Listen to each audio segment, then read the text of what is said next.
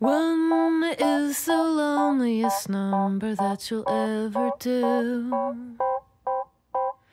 Two can be as bad as one. It's the loneliest number since the number one.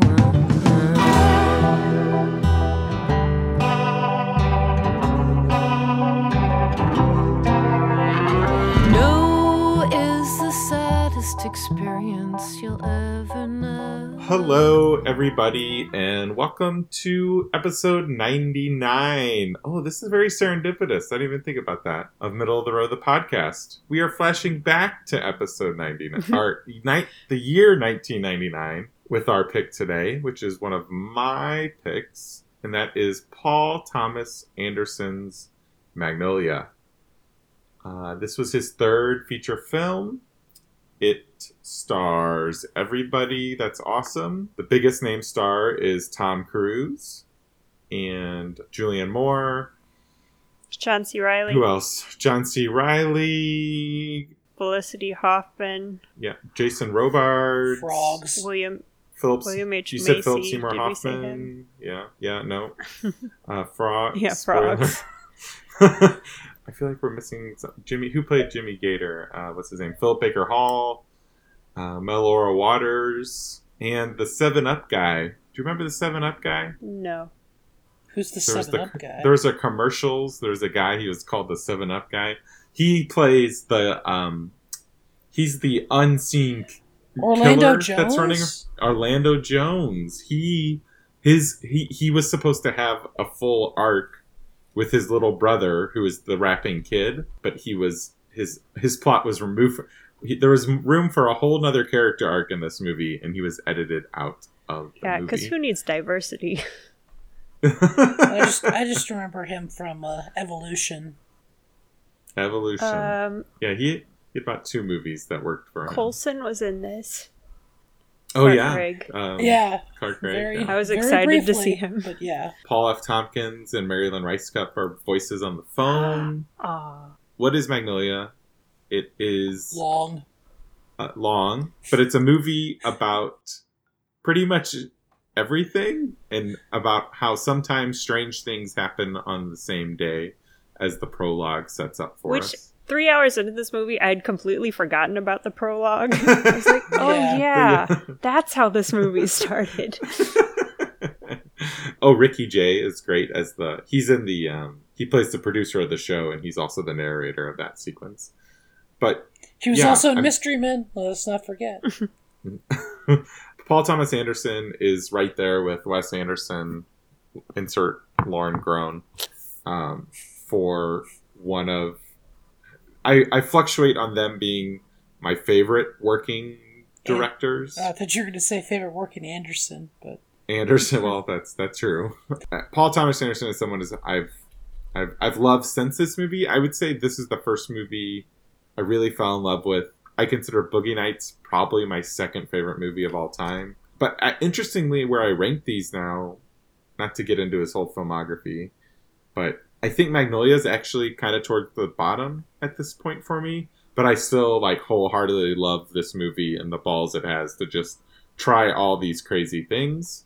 But I believe this was the first time. I know Ben was seeing it for the first time. But Lauren, had you seen this before in the past? No, I think off the top of my head, I've maybe seen 2 Paul Thomas Anderson movies. Okay. Well, I just know people of our age, 30 and over, this was a big kind of dorm movie for cinephiles, I think. Not in a bro-y way, but if you were hanging out with anybody that was into movies, it would have been pretty easy for someone to make you say, oh, you gotta watch Magnolia. I believe, I didn't see it in theaters, but I think I saw it pretty quickly after it was on home video. But yeah, what did you guys think? As I'm an unabashed lover of this movie, but what did you two think? Well, it was definitely long.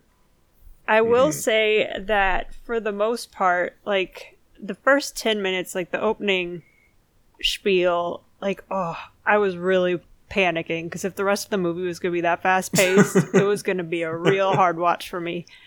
But honestly, the first half of the movie I mostly enjoyed. There was plenty of characters I didn't like Tom Cruise. Yeah. Oh, his character. What is it? there's something on the wall at some point that's just like how to turn that friend into your sperm receptacle. It's like, dear God. Yeah. But it's like, so, I mean, but I was interested in the characters mostly. So I enjoyed it. There's a lot to like. I mean, there's a lot of characters for you to potentially And I will say to. for a 3-hour movie, it didn't drag for me like some of the other movies you've made me watch. This is no Eyes Wide Shut, pacing-wise. But then like around the half point, I guess, I started to lose interest. Yeah. What would you say the turning point I honestly was? What part of the movie? don't know. I just think there was just, we were getting deeper into these characters that I didn't necessarily care about. Because it's like we were getting into Tom Cruise's backstory more, and it's like, yeah, but that doesn't forgive who he is now. And so just different things like that. And Julianne Moore, I usually like, but this movie, she was hard for me. She's going for it in this movie. Like, the she's scene doing something. in the pharmacy, she's acting with her teeth like crazy. Like, she's like a piranha in there. But it's like, I don't know what it was that turned me off to it, but I just... Yeah. No, I mean, it's a weird, unusual... I mean, like I said, she's going for something. Like, the shut the fuck up scene is, like, mesmerizing. Quote-unquote hysterical woman in this. Yes. Yeah. And, I think her arc is... I've grown the most sympathetic. Like, she's like, I was this terrible person. And, like, it's such an interesting thing. And she's not easy to like you said. And then she's also suicidal. I mean, I think character complexity in this movie is just what's so amazing. And when you've got 3+ hours to do that, you can afford to have that complex of characters and this many. But yeah, I agree. I can totally see why Julianne Moore was tough to getting into. And then, I mean, but there's some characters I continue to like for the most part, I like John C. Reilly. Because he's always just a very sympathetic person in his films. But, I don't know. And then one of the other guys, who's like one of the main people you sympathize with, turns out to be a horrible person. That was my biggest problem Ben with the mentioned movie. that to me. Yeah. It's like, we should make you care about this guy. And then, no. Oh, and Philip Seymour Hoffman, I thought, did a really good job. Yeah. He did, yeah, yes. He's great. Which is just, you can say that about every movie he's in. So. Yeah, that's true. That's fair. Ben. I thought it was okay. Yeah. I think it dragged on way too long. Was there a certain point where you kind of just were you always kind of in and out, or was there a certain tipping point for you? I mean, the only time I was really in it the entire time was during the prologue, which was great.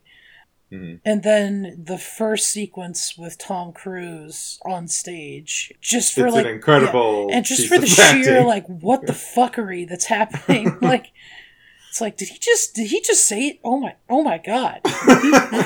Whoa. Okay, I thought Julianne Moore had some good moments. Philip Seymour Hoffman was probably the best part of the movie. William H. Macy was great too. He looked so much like, what's his face? The Shoveler. Jerry Maguire. Jonathan Lipnicki. Oh. Like an adult version of him. Both really smart when they were kids. I liked his arc. I mean, I think there were some parts that I did really like. I liked the tail end of Tom Cruise's stuff. He also likes the tail end, I'm sure. I enjoyed the stuff with William H. Macy, everything with Philip Seymour Hoffman, but the rest of it just felt... I don't know, it just felt like this could have been a couple of movies, and it would have been all right with me, but it was too much in one sitting, you know? I remember we used to have movie nights when I was back in St. Louis, and I picked this one for the group that we watched it with, and it was interesting. It was like a few people, they had never seen it before, and they were like in it and like couldn't wait, but they got to the end and they're like, it was like 1:00 in the morning. I forgot how long, and they're like, they were so pissed at me that we made them watch it. they're like, I couldn't look away, but I just did not like anything about it. It's so frustrating. I mean, there's not a lot of again, that goes to the complexity. Philip Seymour Hoffman's the only person that is like, there's nothing you can really pick at. I mean, the little boy. With that person. Yeah, that too. Yeah, don't forget about him. Oh, what a fucking set of horrible parents. This whole movie is just a big F you to parents. Yes, and that was very much... Boogie Nights has a similar daddy issues. They kind of pinned Paul Thomas Anderson with that after these two movies. I don't know. I feel for so many of these people throughout, and then I'm also just blown away by the technical stuff. And then the acting, he just asked them to just, like, go for it. And even though, I mean, Julianne Moore's going for it, Tom Cruise is going for it even more. And, yeah, it's one of the most fantastic performances I've ever seen, I think. Even if he's a horrible, deplorable person. Would you say you were seduced and destroyed by his performance? Entirely. But the thing though, I mean, granted, I don't understand all of the psychology behind it, but I just, if he has daddy issues, why does he have this awful depiction of women?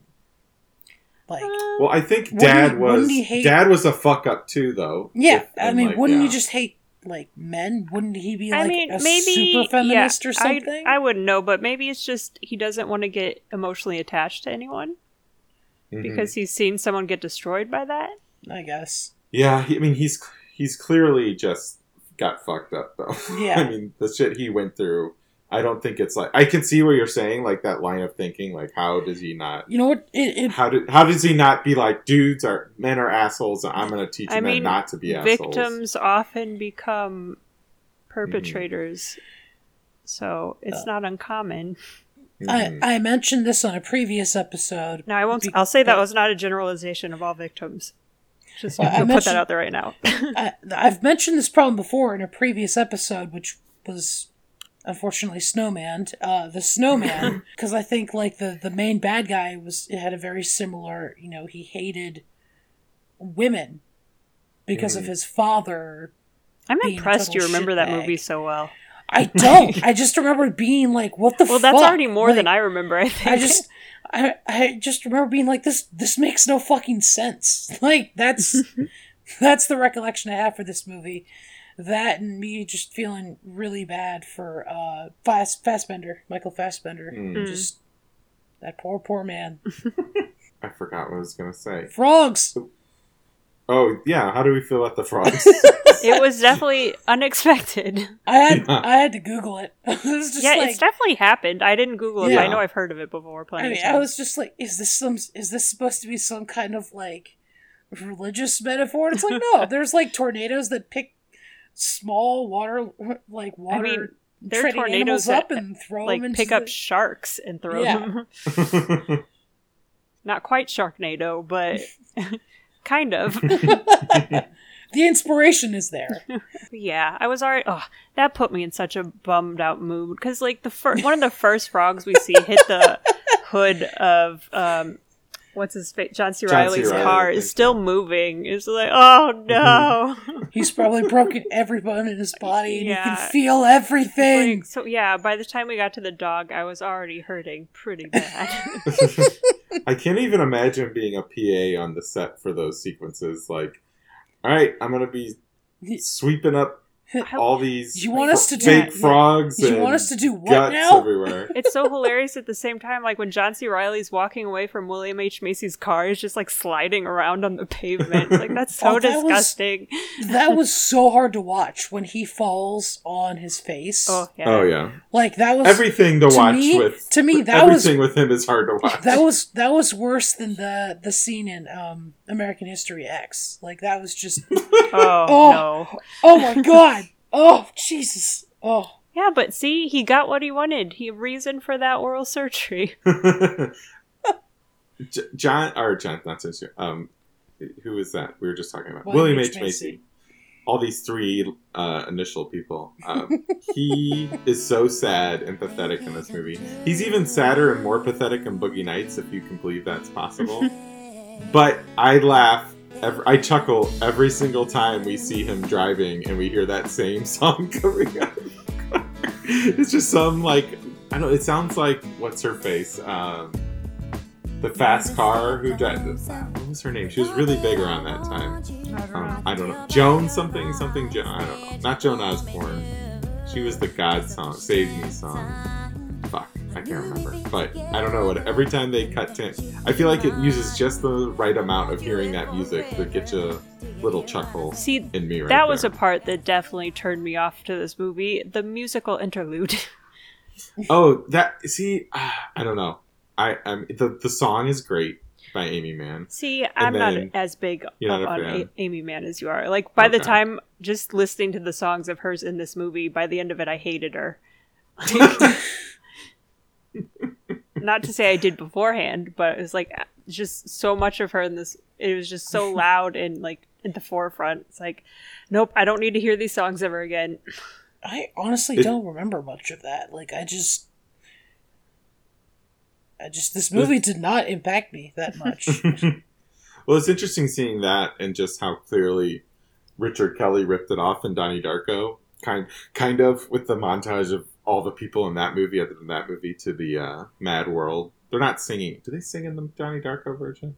I don't think they're singing in that. It just shows them all they're all singing as the time portal closes or whatever.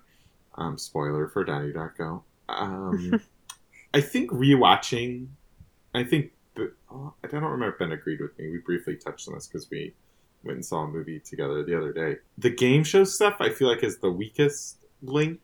Agreed. There's some great flourishes in there. And, like, I love the monologue moments that, what's the kid's name? I don't remember. It has some great Luis Guzman moments, that's for sure. See, I feel like between, like, other than Philip Seymour Hoffman stuff, I feel like the game show stuff was actually the stuff I was most invested in. Interesting. Why do you think that is? Because there aren't as many detestable characters, I guess. Yeah. Until you find there out is. later, yeah. I don't know. Like, I just remember when we first get there and they're just, like, the camera work Stanley following is his everyone name. around. It just, I don't know. It was just an interesting, part of the movie to me where there were people I could connect to. Yeah, I mean, that I remember enjoying it more. And again, this is like shades of, I still think it's pretty great. And it's got quite the roller coaster as Stanley goes through his stuff. Yeah, I don't know. Maybe other than the camera pacing, it was a calmer moment in the movie between Tom Cruise and there's Julianne too many Moore. people in this movie to remember names. Yes, Julianne Moore. Stanley, when he has his last monologue before they cut to commercial, like in Philip Baker Hall's, just like, I don't know. I do love that moment. Like, the culmination of those scenes is so heartbreaking to me. Just like, why do I have to be put on? He gets Stanley too, like, Those other kids were useless. oh yeah, they fucking suck. But Stanley's ending is, there's no hope at the end of it either. His dad's still just like, ugh. Oh yeah, but like, I mean, at My the end of the heart day, I breaks. think the hope for him is just he does have an escape for it. Yes, that's true. And knows. that he knows his dad is Garbage. yeah. Yeah. Yeah, So I it's guess like, I don't think not he's going gonna to- be. He's not going to try to appease him. Yeah, I don't think He's he's not going gonna to be the be next as affected Donnie. negatively in his development as, say, maybe some of the other characters were by their past. William H. Macy was. I mean, they're a Well, I mean, great. just in general, though, because so many Yeah, fathers yeah. screwed their kids in this movie. Sometimes literally. Literally. Oh, Oh. God. Oh. Gotta go take a shower, guys. Yeah, Jesus this whole movie, I was just thinking, what was I thinking? It was just poor Alex Trebek, and then it turned into this dude. Well, because Alex Trebek, he has cancer now. Yeah. Oh, I It's thought you were just a just real calling this guy bummer. Alex Trebek. Now I feel bad now. That was that. What do you guys think about Melora Waters, who played Claudia? I- I've always really loved her performance. She's been in stuff. If you looked at her IMDb, you would be like, oh, she was in that. But Yeah. you rarely recognize her. She's kind of a chameleon. Yeah. But this has always been her biggest movie. She's got a decent part in Boogie Nights, but I've always really loved her. I love the final shot. It takes you Oh, out. I hate that Yeah, shot. It's like it's a horror film ending all of a sudden. I think like her character, I kind of hated her at first because she was just like, man, she's such a It was just Jerk, a very she's terrible. abrasive yeah, and introduction. like terrible to her father and all that, and then with the reveal, you're like, oh, okay. I think Ben's describing why this movie is so amazing in this moment. Well, I think going back and rewatching it, I'd probably be like, wow, this person is fucked up. Like it just speaks to why she is the way she is, and she doesn't play the part as it's not a stereotypical like damaged. He could have gone overboard and had her shooting heroin, and like could have been a lot worse. But I mean, she's trying to cope. Yeah, she's like She's trying to self-medicating. She's trying to coke. Oh, she's succeeding in that. Yes. Her and Riley do have this amazing, weird chemistry too. Like they do, yeah. You're not sure that they are right for each other, but the way that their energies bounce off each other is perfect. He's either the worst cop though, or the most compassionate person in the world. He's so sad too. Poor John C. Reilly. Like he's at the murder scene in the beginning, and some other dude who wasn't even there is explaining what happened. But asking someone out who you've accused of doing drugs and search your house is so manipulative. Yes. Yeah, he feels a little retrograde. I think it fits for the character, but like that guy and he's a little quote unquote problematic, not just from being a cop and like manipulating some woman into going on a date because you're a cop and maybe you could arrest her. Like he doesn't give that vibe. Yeah, it doesn't feel like an entrapment, but he also just feels more like he's not even aware of, like he's not using his status as an advantage. It's like he's oblivious to it. I think it's more coming from he feels like he has to be a man who has to protect the woman. Like he feels old school in that way. And granted, it's a 20-year-old movie. So that was a little bit more standard case back in that time. I wonder if he would have ever made this movie after, like, post 9/11. Like, a movie about people that are bored and sad with their lives. Like, I think we can talk about this again, too, when we talk about John's pick, 99 Fight Club. Those are both interesting movies where the ideas that they're dealing with is very, very much like an end of the 90s feeling before the paranoia of the 2000s kicks in a couple years later. Yeah, I will say John C. Reilly coming in at the end to sit on her bed, it's kind of disappointing in the sense that it's like he gets to be the hero and... But I also think the point that we don't hear anything he says is a big tell. But it's like... Yeah, it's muffled. I mean, on the one hand, it's like, I wish what was her name? Claudia. Yeah, I wish it would have just been about her because... like her overcoming something and not having the hero come in and save her. Mm-hmm. But at the same time, I just appreciate her character having hope because so much of it was just her destructiveness towards herself. I think you could argue that because she leaves him the last time we see him, is she bails on him. And by reconnecting with her mom and having the truth finally be out there has a lot, and granted, it's one night, it's a lot to move on. I was so pissed at that mom too. Because, like, how did she not realize it? No, I think the problem is, I think she did realize it, and she stuck with him anyway, and just didn't ever like.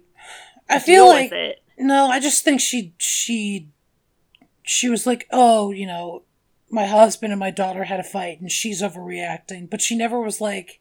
But just she the way that she brings it up, I don't know. The way she brings it up seems like she definitely suspected for a while.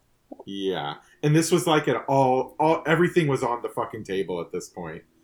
And yeah, I think I'm more with Lauren there. Like she might have, she knew what the answer was when she asked the question. Which, screw that guy too. He's like, how do you not know if you molested someone? It's like, you know. Oh, that fucking answer. Yeah, that's when you're just like, fuck you. Like this, what a, he's so good too though. Like, I'm not sympathetic towards him, but he plays the role well, yeah. He is so fucking pathetic. Did he end up shooting himself? I can't remember. No, the frog hits him through the skylight. Oh, that's right.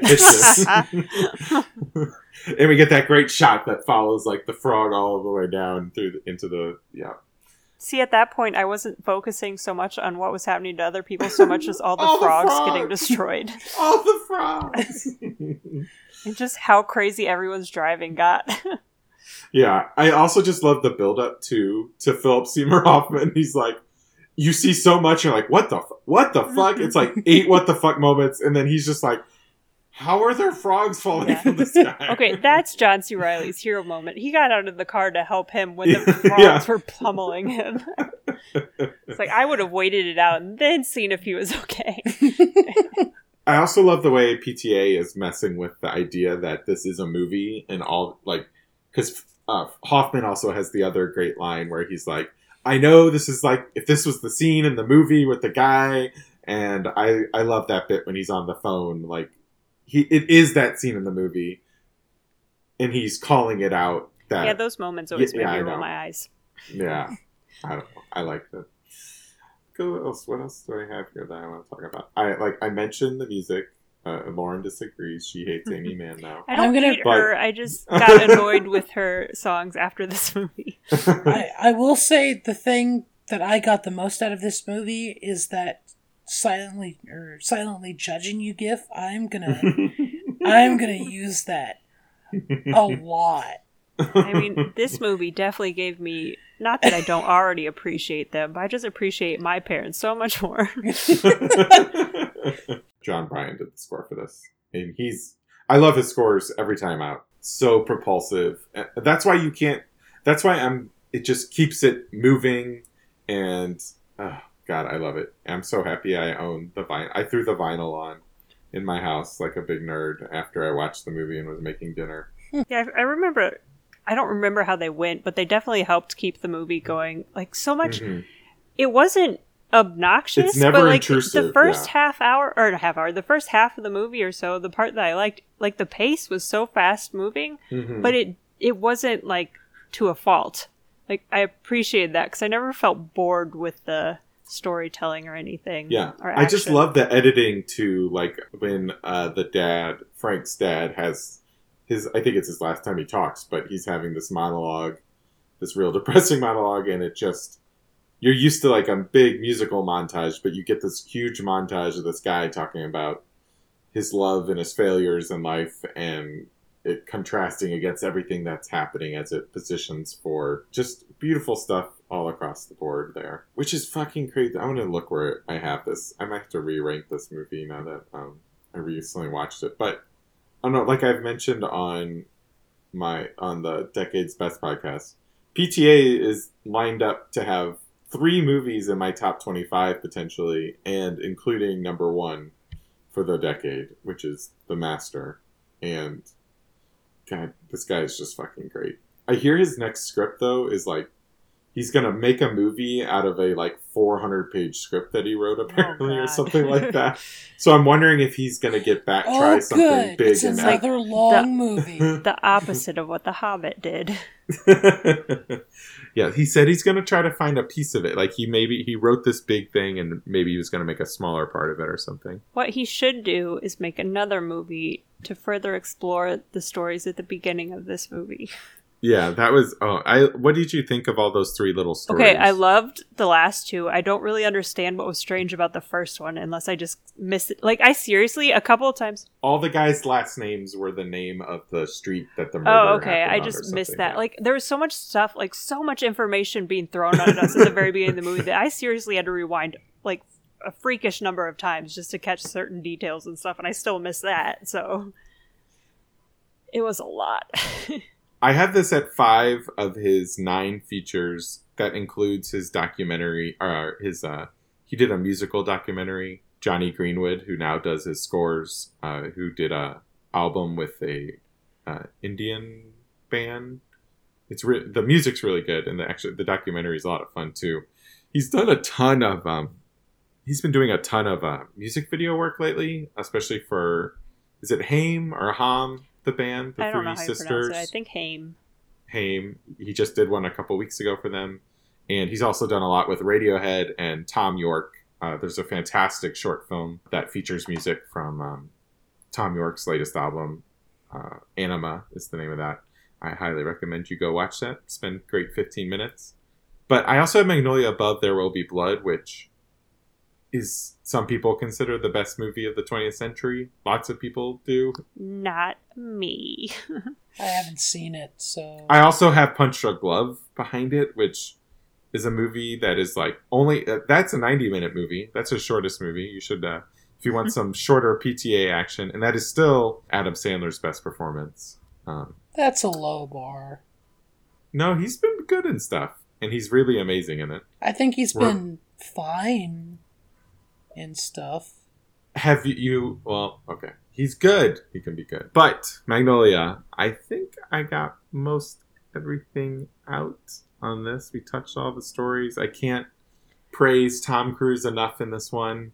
Here's a random question for you yes. two. Seeing as you lived in California, is having an apartment number 12,605 and a half? Is that normal? Sometimes you get a half if someone has built a home in their backyard, which happens a lot in California. Who had the half address? The woman whose name I can't remember ever. Melora Waters? Julianne Moore? No, the That's drug Claudia. addict.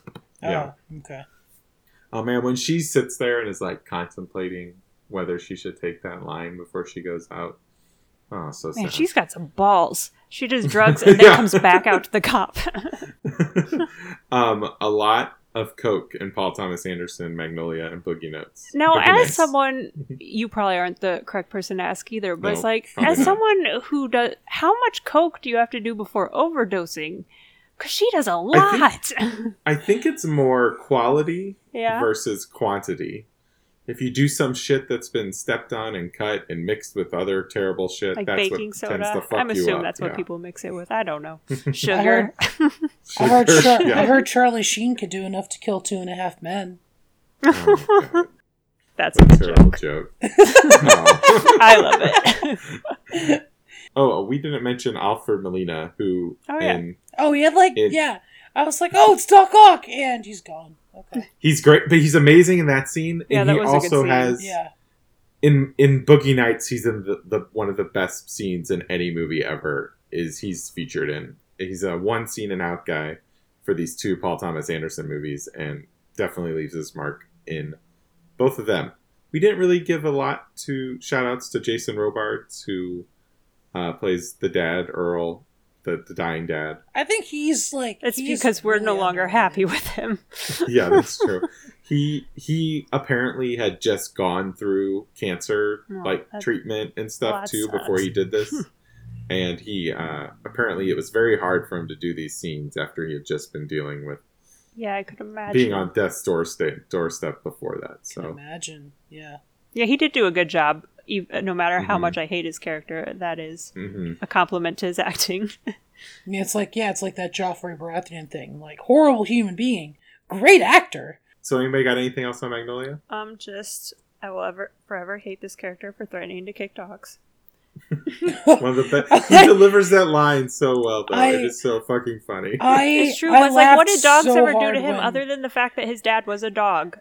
Like, I laughed so hard when I saw Zach tweeted that, because I'm like, Lauren is gonna fucking hate that, because she has no idea what's going on. he did kind of, I think at one point he did kind of flinch like he was kicking at a dog in it, and it did make me laugh. But it's like, don't you dare. I will come through this screen and kill you. Oh, does this make you want to watch more Paul Thomas Anderson? Like, is it intriguing enough? Like, you can tell, like, all right, this guy clearly knows how to make a movie. He's going for so much here. I mean, there's But- movies of his that I'll probably just never watch, like The Master. Mhm. And then there's some that I know I need to watch, like Inherent Vice. Mhm. Yeah, I think, like, with this and Inherent Vice, I feel like I could really like Boogie Nights, because I feel like that's... Yeah, that's another one From- you always talk from- about. From what I know about the story, like, that sounds like something I would actually, like, really jive with. Boogie Nights is much more traditional. I mean, it's a big, sprawling, like, fast-paced, tons of character epic like this, but it's not as divided story-wise. Like, Don't worry. everybody's kind of together. Don't worry, Ben. I noticed your pun. Wait, what pun? I guess it's not really a pun so much as just word choice. You said you'd jive with Boogie Nights. Oh. Yeah, I meant to do that. Obviously. That's going to do it for Paul Thomas Anderson's Magnolia. Frogs! Still one of my favorite movies, I would say. Next week will be let's call it next episode. Hopefully these will both come out relatively quick. We got delayed in recording this one. We really wanted Lauren to be here. Yeah, you jerks. I kept trying to avoid it. So we waited so long, she was able to watch it in time. So thank you so Unfortunately, much to her. John was not able to join us, if you weren't Yes. able to tell yet. We're hoping. Well, I don't know. Based on the amount that he talked in the last episode, people might have thought he was still in this episode. Oh, Poor John. He set a record for the least amount of talking, I think, in that last. I know. I think I actually made a comment about it. You did. We're going to be doing Watchmen for our episode 100. It is a 2009 flashback picked by Mr. Venn. And 2009/1985 flashback. Yes. Mm-hmm.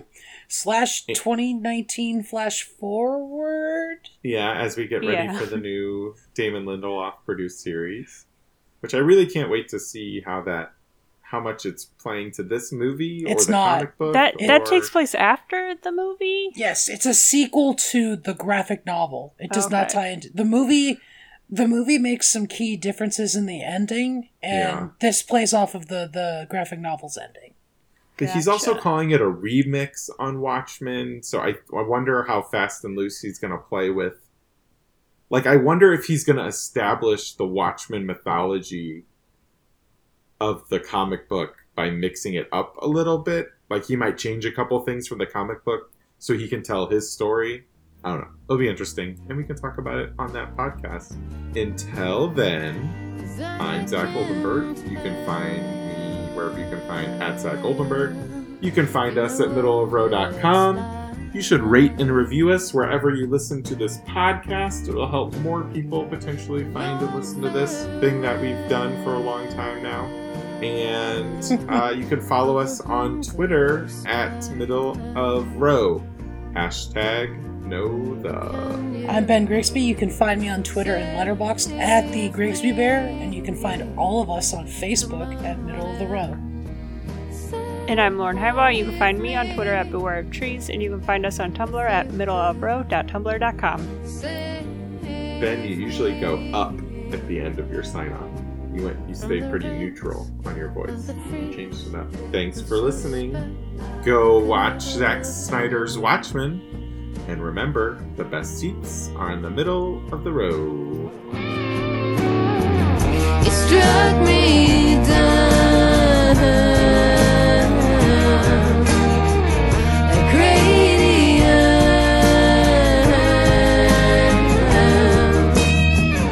like Peter Pan or Superman. You will come to save me. Come on.